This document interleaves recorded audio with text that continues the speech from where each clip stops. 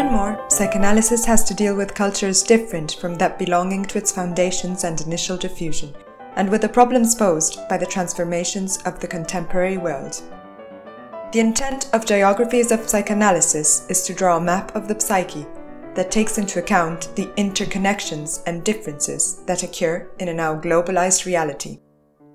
The focus of this first cycle is the problematic theme of death in different cultures and religions, and the ways of dealing with it in the event of the pandemic. This podcast series is created by Lorena Preta and the Geographies of Psychoanalysis group, editing by Massimiliano Guerrieri.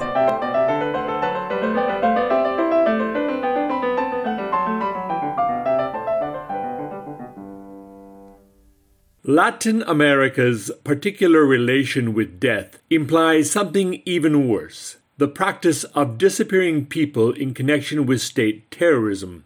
The disappearance of rituals, which has reached an unprecedented extent, further exacerbated in times of pandemic, only increases contemporary anxiety. In this context, the analyst's role is to function less as archaeologists, as Freud imagined, than as forensic anthropologists. Mariano Orenstein has published 3 books: Psychoanalysis en Lengua Menor, The Compass on the Couch, The Necessary Strangeness of Psychoanalysis, and Funambulistas, Travesía Adolescente y Riesgo. He has received some awards, among them Lucien Freud, Angel Garma, Elise Haymond, and FAPAL. He has given seminars and conferences in institutions from Latin America, Europe, the United States, and Asia. He is former chief editor of Caliban, Revista Latinoamericana de Psicoanálisis, current training director of the Asociación Psicoanalítica de Córdoba. Si precisáramos elegir apenas 2 palabras como focos de una elipse para abordar al sujeto perteneciente a la especie humana, al menos a la especie humana tal como el psicoanálisis la concibe, serían sexo y muerte. Esas palabras son focos, no solo como esos 2 puntos equidistantes del centro de cualquier elipse, también en tanto fuentes de luz que permiten iluminar buena parte de los fenómenos, tanto los inherentes a la experiencia clínica como otros de la vida cotidiana de la que también el psicoanálisis se ha ocupado. El centro de la elipse puede permanecer vacío. Podríamos ubicar allí la falta, la castración, el agujero que el sexo se empeña en desmentir solo para reencontrarlo una y otra vez. Y la muerte, que es casi un eco mudo de ese agujero, la imposible representación de la única certeza que nos habita. Aunque el psicoanálisis haya sido habitualmente identificado, casi hasta la caricatura, con el sexo, la muerte no tiene menos lugar en su teorización. Con su habitual penetración para la cosa psicoanalítica, Woody Allen decía que existen 2 cosas muy importantes en el mundo. Una es el sexo, de la otra no me acuerdo. No se acuerda de lo otro, claro, y el artista mismo da una pista cuando dice: mi relación con la muerte sigue siendo la misma. Estoy fuertemente en contra. Vale la pena aproximarse con algo de humor a la cuestión de la muerte, pues de lo que voy a hablar no tiene nada de gracioso. Sexo y muerte, entonces, los 2 temas cruciales del psicoanálisis. Pero no importan aquí las generalidades, pues desde el psicoanálisis, y más aún desde un proyecto que subraya el valor de una geografía del psicoanálisis, como el imaginado por Lorena Preta, importa la particularidad, el lugar de enunciación. Y si bien tengo la fortuna de trabajar en distintos contextos geográficos, hablo desde una particularidad, la de Latinoamérica, un continente que se ha revelado tierra fértil para el psicoanálisis, aunque también, desgraciadamente, para la muerte, al punto de que podemos pensar en cierta particularidad latinoamericana en relación a la muerte. No me refiero aquí a ningún folclore, ni al modo en que el extremo occidente, como hemos sido nombrados alguna vez, puede aparecer ante los ojos de los europeos desde una mirada habitualmente teñida de cierto etnocentrismo. No se trata entonces de los festejos más o menos vistosos de la cultura mexicana, o de la extrema melancolía de algunos de nuestros tangos o zambas, o de los rituales sacrificiales, o la antropofagia de algunos de los pobladores originarios de esta tierra. quiero hablar de una particular contribución, si se me permite alguna ironía, de la historia reciente latinoamericana a la especie humana, que se ha mostrado capaz tanto de gestas maravillosas como de crímenes aberrantes. Me refiero aquí a algo incluso peor que la muerte, la desaparición. En particular la desaparición forzada de personas, en la que este continente, y en particular mi país, se ha especializado durante las dictaduras de los años 70. Luego de comentarles brevemente por qué pienso que este particular aporte latinoamericano es aún peor que la muerte, espero poder inferir algunas consecuencias que importen al psicoanálisis en su conjunto y en particular a la posición del analista, yendo de lo particular a lo general. ¿Cómo conviene cualquier geografía del psicoanálisis? No es que los latinoamericanos hayamos inventado la desaparición de personas por nuestra cuenta. Los dictadores latinoamericanos, con variantes, han sido admiradores del nazismo o al menos de la tradición militar prusiana. No es casual que muchos criminales de guerra nazis encontraran refugio en Chile o Argentina, en Brasil o Paraguay. La idea de que es posible hacer desaparecer al otro sin rastro alguno no nos pertenece. Ya Tucídides testimonia el modo en que Esparta hizo desaparecer de la faz de la tierra a los ilotas, temerosos. Tampoco se ha inventado en esta región del mundo ese tormentoso preámbulo de la desaparición, la tortura convertida en gestión de Estado. Los militares latinoamericanos fueron entrenados en esas prácticas por sus pares franceses y estadounidenses. Pero en una vertiente algo perversa de la antropofagia, que nos ha permitido deglutir saberes, hacerlos propios y producir algo original, hemos hecho algo similar con las tecnologías de la masacre. La originalidad, la barbarie latinoamericana, consiste en la desaparición como desprolija política de Estado, en disponer para miles de víctimas una suerte de limbo que es incluso peor que la muerte, que los encierra como si fueran almas en pena o zombis que no acaban nunca de morir, en un espacio imposible, el espacio de la tragedia. Ese espacio que, como estudió Lacan, Antígona con su coraje demuestra y a la vez combate. En todo el mundo existen deudos, pero en Latinoamérica hay deudos de cuerpos nec nomine, sepultos vaya a saber dónde, en caso de que se los haya sepultado, pues muchos fueron arrojados al mar o al fondo oscuro de embalses artificiales. En Latinoamérica surgieron las madres que preguntan por décadas acerca del paradero de sus hijos. Fue en Argentina o en Chile que las madres del dolor hacían interminables rondas en las plazas o cavaban impotentes en el desierto mientras se enfrentaban a los genocidas preguntando por sus hijos desaparecidos. Las madres de los masacrados bosnios de Srebrenica bajo el safe haven europeo vinieron luego.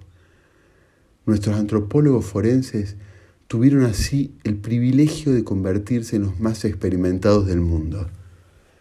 Aprendieron tanto en mi país que fueron llamados para identificar restos en fosas comunes de medio mundo. Y nos enseñan a los psicoanalistas que hay algo peor que la muerte física y es la muerte simbólica, porque la muerte simbólica también puede llevar a la muerte biológica, pero la angustia que genera al verse imposibilitada de nombrarse es infinita. La muerte que no puede nombrarse no permite bromas y tampoco deja lugar al trabajo del duelo, esa particular manera que Freud eligió para hablar de la tarea que afrontamos los humanos ante cada pérdida. En más de una oportunidad, Freud, identificado con Heinrich Schliemann, el descubridor de Troya, asimiló la tarea del analista con la del arqueólogo. Aunque quizás debamos admitir que, más que arqueólogos, los psicoanalistas trabajamos como antropólogos forenses. Si acordamos en que existe una progresiva pérdida de rituales en buena parte de Occidente, si las prácticas del duelo como formas colectivas de lidiar con la muerte se diluyen insidiosamente, esto no puede no tener consecuencias subjetivas. El psicoanalista francés Jean Alouche ha estudiado las implicancias de esa desritualización, dejando entrever que buena parte de la clínica que hoy nos llega a los psicoanalistas está ligada a esa desaparición de los rituales. Hoy en día, en pocos lugares se respetan los tiempos del duelo, las prescripciones que todas las religiones han sabido desarrollar para acompañar a aquellos quienes han perdido, que es el modo más apropiado que tenemos los humanos para imaginar la muerte propia, siempre sin inscripción inconsciente.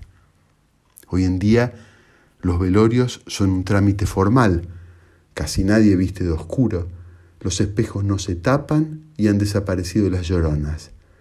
Prácticamente no se publican avisos fúnebres en los periódicos y en caso de hacerse, casi no se leen. La muerte ha dejado de ser un asunto colectivo y pasado a ser, como todo en el individualismo de masas en el que vivimos, un asunto personal. Un asunto que cada quien ha de gestionar como pueda. Mientras más rápido, mejor. Mientras menos evidencia de la fractura que genera en nosotros la pérdida de aquellos a quienes hemos amado, mejor. Mientras antes se restablezca la lógica utilitaria del capitalismo, mejor. Ni hablar de este tiempo de pandemia, que por un lado ha multiplicado la escala de la muerte, la cantidad de cuerpos agolpándose en las morgues y fosas que no acaban nunca de cavarse, mientras la sociedad contemporánea de pronto se encuentra practicando resguardos medievales. Por otro lado, el mismo virus que muestra con sencillez minimalista la fragilidad de la especie humana ha tornado imposibles los abrazos, el acompañamiento debido a los deudos, los rituales de despedida.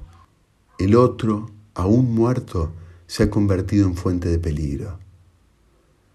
También aquí la falta de rituales potencia el dolor y disminuye la eficacia de las herramientas simbólicas que hemos sabido construir frente al espanto.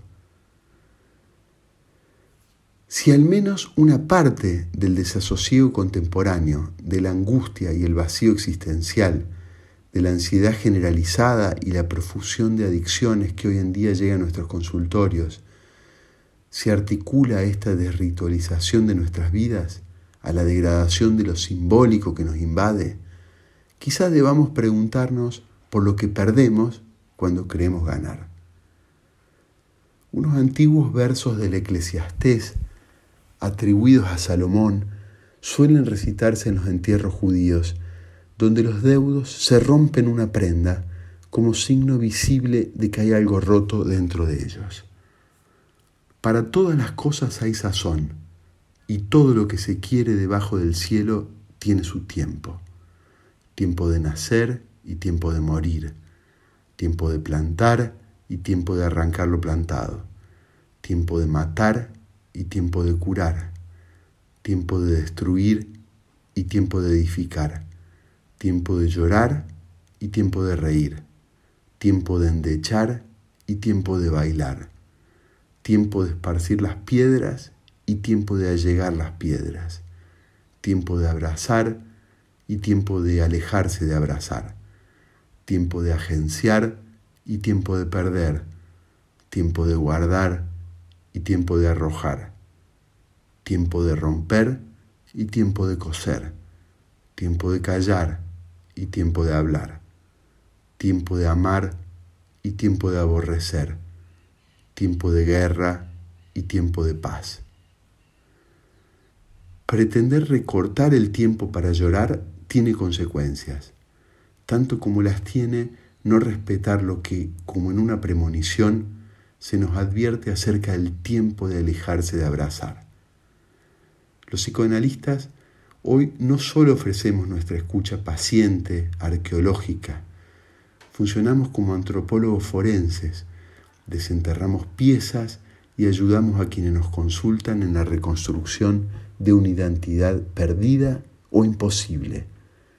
La invención y consolidación del método analítico fue contemporánea casi a la degradación de un imperio que daba sentido a sus habitantes, a los desastres de una guerra que había dejado mudos a quienes sobrevivían, incapaces de poner en relato su experiencia, que había sido también destruida.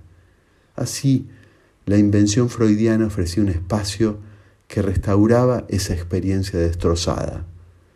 Sin habérselo propuesto, Freud quizás haya inventado también un nuevo ritual laico, válido aún en una época que se empeña en dejarlos atrás.